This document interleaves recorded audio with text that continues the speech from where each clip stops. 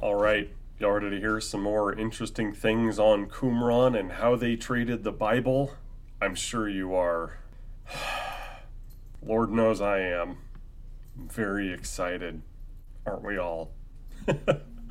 All right, so as we get into the Dead Sea Scrolls and how they treated the Bible, naturally the question comes up, did they have anything from the New Testament in there? After all, this was a community that had existed between 100 BC and 100 AD, and since they collected a lot of various texts and various fragments of things, well, why wouldn't they have something from the Gospels or the Epistles? So, when it comes to the Greek Bible translations in the Dead Sea Scrolls, we have hardly anything. Literally, just tiny little fragments that are so difficult to read that most people cannot figure out what verse is being translated. Supposedly, there's like a verse from Jeremiah in there. Supposedly, there's a little bit from Exodus in the Greek. And somebody pointed out, hey, wait, the Tetragrammaton here is not using the Greek word kurios as a replacement for it. They phonetically translated the Tetragrammaton into Greek. That's interesting, if at all applicable. We don't really have anything of Greek Bible translations. Supposedly, there are a few scraps that may have been from the New Testament. Gospel of Mark, chapter 4, verse 28, chapter 6, verse 48, from the Acts, the book of Acts, chapter 28, verse 38, and 1 Timothy 3:16, and 4, verses 1 and 3.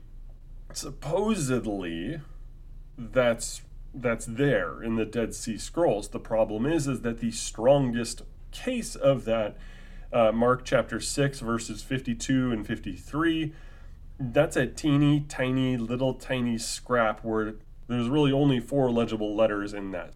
So why is this important? Why am I bringing this up before actually getting into our content here for the Dead Sea Scrolls?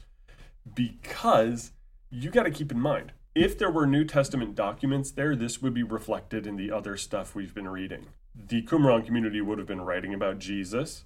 They would have been writing about the actual Savior. They would have been talking about the resurrection. But the Qumran community were not Christians. None of them were. In fact, if anything, in the supposed parables here, we have evidence that, well, they did not like what they were hearing from Jesus. So, no, I don't believe there's anything from the New Testament in the Dead Sea Scrolls. If there is, there's a reason it was ripped up, because they hated what they were reading. Case closed. If there was stuff from the New Testament, and this was a community that was actually trying to be Christians, as some people have claimed, well, then they were a heretical cult, and were rightly excised, disestablished, taken out, excommunicated from the church. End of story. So the illegible, semi-legible Greek fragments of scripture are there, but it's only regarding like a few Bible verses. And honestly, I'm very grateful we don't have anything from the New Testament, because let's see how they quote-unquote reworked the Pentateuch. So from fragment number 4Q158, fragments 1 and 2, this is supposed to be from Genesis 32, verses 24 to 32, and Exodus 4, verses 27 and 28. And Jacob was left alone there, and a man wrestled with him. When the man did not prevail against Jacob, he touched his thigh. And Jacob's thigh was put out of joint as he wrestled with him, and he seized him. And he said to him, "What is your name?" ... And he said to him, "Jacob."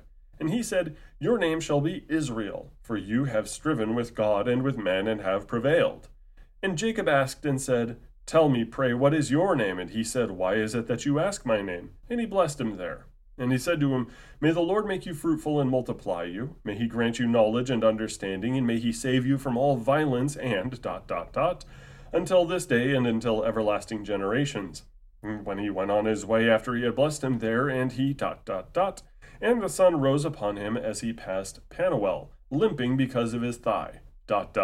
on this day. And he said, "You shall not eat the sinew of the hip, which is upon the 2 hollows of the thigh until this day. And for some reason, the text just flows immediately into Exodus 4.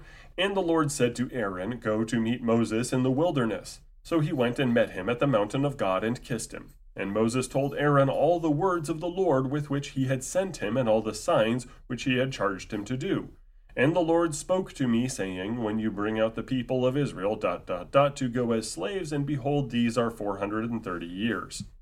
So for the most part, this fragment here is somewhat accurate. When it comes to the Genesis pericope here, Genesis 32 verses 24 to 32, the only real difference that you would find between the Hebrew manuscript and what the Dead Sea Scrolls has here is that last part where it says, "And he said, you shall not eat the sinew of the hip which is upon the two hollows of the thigh until this day," versus Genesis 32 in the Masoretic text and the other Hebrew manuscript saying, "Therefore to this day the people of Israel do not eat the sinew of the thigh that is on the hip socket, because he touched the socket of Jacob's hip on the sinew of the thigh." Okay, there's a difference there that maybe whoever was copying this stuff down went, "Ooh, we need to make this a straight command, make it clearer for some of the dum-dums in our congregation." Now, inexplicably, they have this Exodus 4 passage that just seamlessly goes in. Like, you start in Genesis 32, but you stay for the Exodus 4 that is totally unrelated to the passage. Again, for the most part, with one exception, it is clear. It is an okay translation. "And the Lord said to Aaron, go to meet Moses in the wilderness. So he went and met him at the mountain of God and kissed him." Okay, and that's there. "And Moses told Aaron all the words of the Lord with which he had sent him and all the signs which he had charged him to do." Okay, so that's in the Bible. That's there. This next sentence, "And the Lord spoke to me, saying, when you bring out the people of Israel to go as slaves, and behold, there are 430 years. That's not in the text. That's nowhere. That is not in the Septuagint. That is not in the Masoretic text. That is not in any formal translation of Holy Scripture. That is not in any manuscript outside of what Qumran is doing. So you are looking here at the product of this Qumran community where they took one passage, superglued it to another, and then they added some stuff of their own. And this is them treating the Bible this way, the inspired word of God. That's an abomination.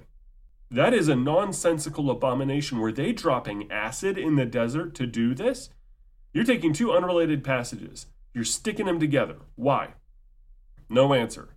Now you're adding a verse of your own, which wasn't there in the Bible. Why? I don't know, but it sounds like a pretty darn bad idea to mutilate God's word this way. Now, the brave copy pasta method of translating the Bible gets into this next fragment, which is supposedly part of Genesis chapter 28, verse 6. Let's read how Qumran reads it. "You shall see him, ... you shall see in peace, ... your death. And upon your eyes, ... why should I be bereft of both of you?" And Isaac called Rebekah his wife and told her all these words after Jacob her son, ... And Esau saw that Isaac had blessed Jacob and sent him away to Padan Aram to take a wife from there. Okay, let's do an experiment here. Here's Genesis 28, verse 6. In the English, from the Masoretic text and other ancient Hebrew sources, as well as the Sinaiticus and Vaticanus codices here translated. Now Esau saw that Isaac had blessed Jacob and sent him away to Padan Aram to take a wife from there, and that as he blessed him, he directed him, "You must not take a wife from the Canaanite women." Does that sound like what we just read? Or how about the preceding verse that they included there, Genesis 27, verse 45, which reads, "Until your brother's anger turns away from you, and he forgets what you have done to him. Then I will send and bring you from there. Why should I be bereft of you both in one day?" How does it read? Albeit fragmentary in Qumran. "You shall see him, ...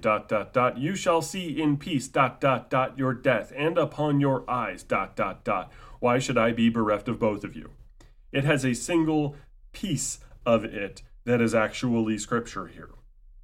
This is, how are they not embarrassed? How are they not embarrassed by this? It doesn't even shore up their bizarro world theology. This doesn't shore up their giant ideas. It does not shore up their astrology or their worship of tons and tons and tons of gods that they would tell you, oh, no, it's just honoring them, right? What does this serve? It's like an exercise, like they're just practicing mutilating the Bible so they can get better at it. There's no excuse that you would take two unrelated passages, squish them together, and here in this fragment we just read, taking one verse and then have it seamlessly flow into Genesis 28, verse 6. That doesn't make sense. They had the Bible, they had Scripture. There is a complete copy of Isaiah in Qumran. And Lord knows they were having no troubles actually finding scrolls and finding crap to write on. So what is the point of this? I can only surmise that they are squishing things together, getting practice, and maybe, if we're going to be super duper duper generous here, maybe they were practicing Targumitic writing. Maybe they're like, okay, we can take this verse, and we can kind of skip the other verses in between them and squish them together to help us in summarizing the Bible. Maybe this fragment here from Genesis 27 and 28 counts. The other one, taking from Genesis and Exodus, and two totally, again, unrelated texts, that's not Targumitic writing. So I'm trying to maybe be a little bit generous, a little bit of a better construction on things, but I am failing horribly because, well, they suck. Anyway, let's move on to the next fragment. Let's see if they maybe we can understand the purpose to this later on. From Exodus chapter 15, supposedly, verses 16 through 21, plus a supplement, and 15, verses 22 through 26. ... Till thy people, O Lord, pass by, till the people pass by whom thou hast purchased. Thou wilt bring them in and plant them on thine own mountain, the place, O Lord, which thou hast made for thine abode, the sanctuary which thy hands have established. The Lord will reign forever and ever. For when the horses of Pharaoh, with his chariots and his horsemen, went into the sea, the Lord brought back the waters of the sea upon them. But the people of Israel walked on dry ground in the midst of the sea. And the waters were a wall to them on their right and on their left. And Miriam, the prophetess, sister of Aaron, took a timbrel in her hand, and all the women went out after her with timbrels and dancing. And Miriam sang to them, Sing to the Lord, for he has triumphed gloriously. The horse and his rider he has thrown into the sea. Next fragment. ... Thou hast despised ... for pride ... Thou art great, a savior ... The hope of the enemy has perished, and ... has stopped ... They have perished in the mighty waters, the enemy ... and lifts up their height. Thou hast given a ransom ... he who acts proudly. And Moses led Israel onward from the sea, and they went to the wilderness of Shur. They went 3 days and found no water. They came to Marah, but they could not drink the water of Marah because it was bitter. Therefore it was named Marah. And the people murmured against Moses, saying, What shall we drink? And Moses cried to the Lord, who showed him a tree, and he threw it into the water, and the water became sweet. And there he made for them a statute and an ordinance, and there he proved them. And he said, If you will listen diligently to the voice of the Lord your God, and do that which is right in his eyes, and give heed to his commandments and judgments, and keep all his statutes, I will put none of the diseases upon you which I put on the Egyptians, for I am the Lord your healer. So obviously that middle part there, thou hast despised for pride, thou art great, a savior, the hope of the enemy, has perished and has stopped. They have perished in the mighty waters, the enemy, and lifts up to their height. Thou hast given a ransom, he who acts proudly. According to Qumran, this is all a part of Miriam's song. However, what does the actual Old Testament say? Miriam takes up her timbrel, and Miriam sang to them, Sing to the Lord, for he has triumphed gloriously. The horse and his rider he has thrown into the sea. That's it. Okay, so they made an addition here. They added to the Bible. But why? Why did they do that? Well, it sounds to me that they are trying to add some sort of musical interlude, perhaps for a liturgical use here. Thou hast despised for pride. Thou art great, a savior. Suddenly now they're singing a song. They're putting words into Miriam's mouth so as to maybe inspire greater song in the people. Maybe this could be something that they dramatize it for a church service to use it in their liturgy, have everybody read it together. Problem, they don't say that. There's nothing that indicates that that's what they're doing. It just looks like it. If only they would talk about this.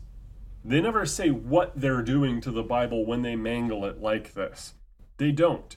You could, in theory, claim, oh, well, these are just supplementary texts here that they're putting in there as a form of commentary or expanding it to make it a little bit clearer.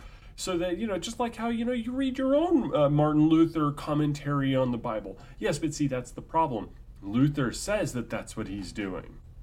When you read, say, Kurt Marquardt doing some sort of commentary, he says this is a commentary on it. They have it right there on the book. In Qumran, they just add stuff to the Bible and stare at you blankly. At least that's the feeling I get. Thank God they're not around today to stare at me as I read what they're doing to the scriptures. But finally, here's the last text of their quote-unquote reworked Pentateuch from Leviticus 22, 42, and 24:2, and then a supplement. You shall dwell in booths for 7 days. All that are native in Israel shall dwell in booths, that your generations may know that I made your fathers dwell in booths when I brought them out of the land of Egypt. I am the Lord your God, Vakat. And Moses declared to the people of Israel the appointed feasts of the Lord, Vakat. And the Lord said to Moses, command the children of Israel, saying, when you enter the land which I am giving to you as an inheritance, and you dwell upon it securely, you shall bring wood for a burnt offering, and for all the service of the house which you shall build for me in the land, to lay it on the altar of burnt offering, and the calves for Passover sacrifices, and peace offerings, and thank offerings, and free will offerings, and burnt offerings daily, ... And for the doors, and for all the service of the house you shall offer, ... The festival of oil, the 12 tribes, they shall offer wood, ... Those who offer on the first day shall be Levi, ... And the third day Reuben and Simeon, and on the fourth day. Okay, that's it for that fragment. Let's examine how much of that is actually in the Bible, and maybe we'll get an idea of why they did what they did. So, in the Bible, Leviticus chapter 23, verse 42 says, you shall dwell in booths for 7 days. All native Israelites shall dwell in booths. Okay, check. Good. And it continues, that your generations may know that I made the people of Israel dwell in booths when I brought them out of the land of Egypt. I am the Lord your God. Thus Moses declared to the people of Israel the appointed feasts of the Lord. Okay, that is in the text. It doesn't have the goofy vakat little pauses there that Qumran likes to put there, but here is the interesting part. So Leviticus chapter 24, verses 1 through 4 reads like this. The Lord spoke to Moses, saying, command the people of Israel to bring you pure oil from beaten olives for the lamp, that a light may be kept burning regularly. Outside the veil of the testimony in the tent of meeting, Aaron shall arrange it from evening to morning before the Lord regularly. It shall be a statute forever throughout your generations. He shall arrange the lamps on the lampstand of pure gold before the Lord regularly. How does it read for Qumran? And the Lord said to Moses, command the children of Israel, saying, when you enter the land which I am giving to you as an inheritance, and you dwell upon it securely, you shall bring wood for a burnt offering, and for all the service of the house which you shall build for me in the land, to lay it on the altar of burnt offering, and the calves, ... for Passover sacrifices, and meat, peace offerings, and thank offerings, and free will offerings, and burnt offerings daily, ... And for the doors, and for all the service of the house you shall offer, ... The festival of oil, the 12 tribes, they shall offer wood. Those who offer on the first day shall be Levi, and ... On the third day Reuben and Simeon, and on the fourth day. Oh my goodness, none of that is in the Bible at all. Why are they doing this? Well, they have a feast of oil, a festival of oil that they want to introduce, and something that's been called the festival of wood. Again, not in the Bible. And nowhere in the book of Leviticus are you going to read about God saying, hey, you're going to build me a temple. You're going to build me a house. That was never part of the plan in Leviticus. It's not part of it at all. Instead, what does God say to David when David wants to build a house for the Lord? From 1 Chronicles chapter 17, starting in the first verse, hear the word of our Lord. Now when David lived in his house, David said to Nathan the prophet, Behold, I dwell in a house of cedar, but the ark of the covenant of the Lord is under a tent. And Nathan said to David, Do all that is in your heart, for God is with you. But that same night the word of the Lord came to Nathan, Go and tell my servant David, Thus says the Lord, It is not you who will build me a house to dwell in. For I have not lived in a house since the day I brought up Israel to this day, but I have gone from tent to tent and from dwelling to dwelling. In all places where I have moved with all Israel, did I speak a word with any of the judges of Israel, whom I commanded to shepherd my people, saying, Why have you not built me a house of cedar? Now therefore, thus shall you say to my servant David, Thus says the Lord of hosts, I took you from the pasture, from following the sheep, to be prince over my people Israel, and I have been with you wherever you have gone, and have cut off all your enemies from before you. And I will make for you a name like the name of the great ones of the earth. And I will appoint a place for my people Israel, and will plant them, that they may dwell in their own place, and be disturbed no more. And violent men shall waste them no more, as formerly. From the time that I appointed judges over my people Israel, and I will subdue all your enemies. Moreover, I declare to you that the Lord will build you a house. When your days are fulfilled to walk with your fathers, I will raise up your offspring after you, one of your own sons, and I will establish his kingdom. He shall build a house for me, and I will establish his throne forever. I will be to him a father, and he shall be to me a son.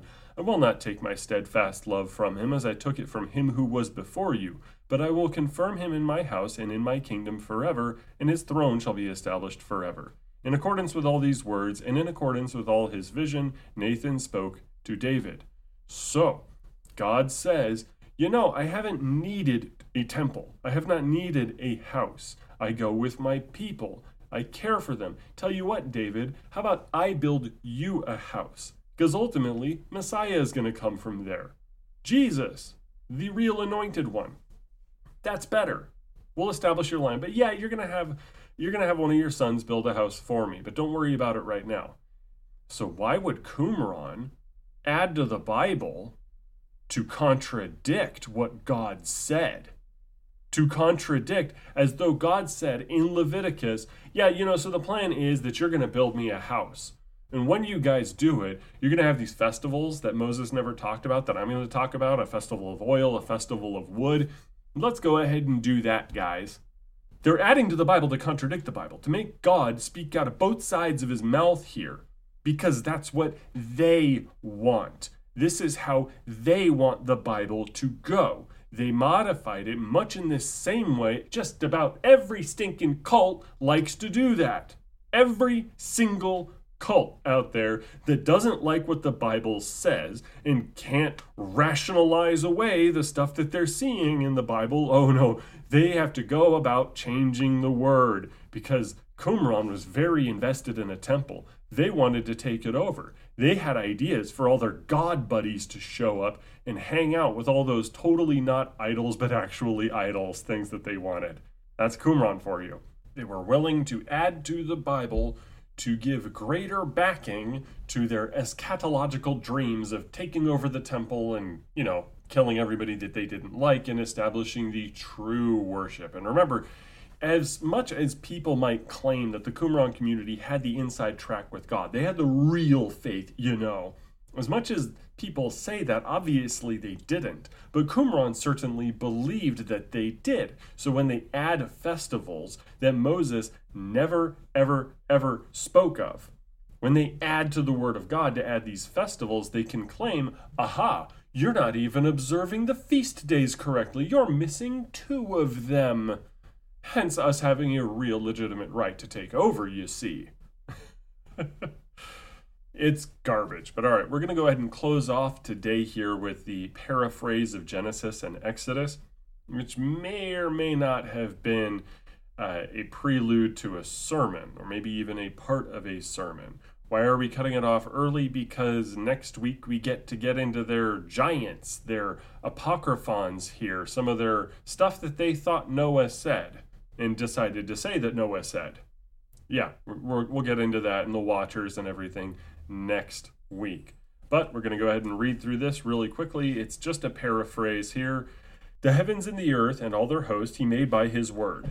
And God rested on the seventh day from all the work which he had made, and his Holy Spirit, all the living and creeping creatures, He put man on the earth to rule over it, and to eat the fruits of the ground, without eating from the tree of knowledge of good and evil, He rose against him, and they forgot, with an evil inclination, and for deeds of peace/payment, Next fragment.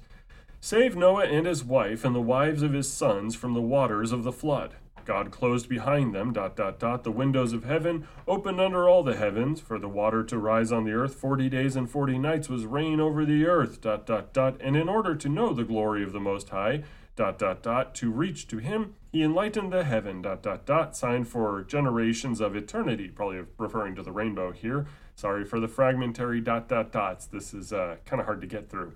And nevermore will a flood destroy the earth. The periods of day and night, to shine on heaven and earth, their sons into the river. So we're getting to Exodus here. And he sent to them Moses, in the vision, in the signs and marvels, and he sent them to Pharaoh, plagues, marvels for Egypt. And they carried his word to Pharaoh to send away their people. But he hardened Pharaoh's heart to sin, so that the men of Israel might know for eternal generations. And he changed their waters to blood. Frogs were in all their land, and lice in all their territories, gnats in their houses, and they struck all their ... And he smote with pestilence all their flock, and their beasts he delivered to death. He put darkness into their land, and obscurity into their houses, so that they could not see one another. And he smote their land with hail, and their soil with frost, to cause all the fruit of nourishment to perish. And he brought locust to cover the face of the earth, heavy locust in all their territory, to eat everything green in their land, ... And God hardened Pharaoh's heart, so that he should not dismiss them, in order to increase wonders. And he smote their firstborn, the beginning of all their strength. Okay, so it's just a summary, with one notable exception here. And he hardened Pharaoh's heart to sin, so that the men of Israel might know for eternal generations. The Bible says God hardened Pharaoh's heart. It does not say God forced Pharaoh to sin. But this is an interpretive summary here that the Qumran community is offering us in alignment with their theology. Not much else to say because, again, they're just trying to summarize the events. Probably as part of a sermon or a lesson or something, just jotting down some quick notes on a piece of paper or papyrus for them to then discuss in one of their services. But next week we get into some of the crazy apocryphons here that they would not have considered apocryphal. They would have considered this legit Bible, and we'll get into that next week as we start to delve into the really crazy stuff. All right, but I'll catch you all next week. Amen and amen.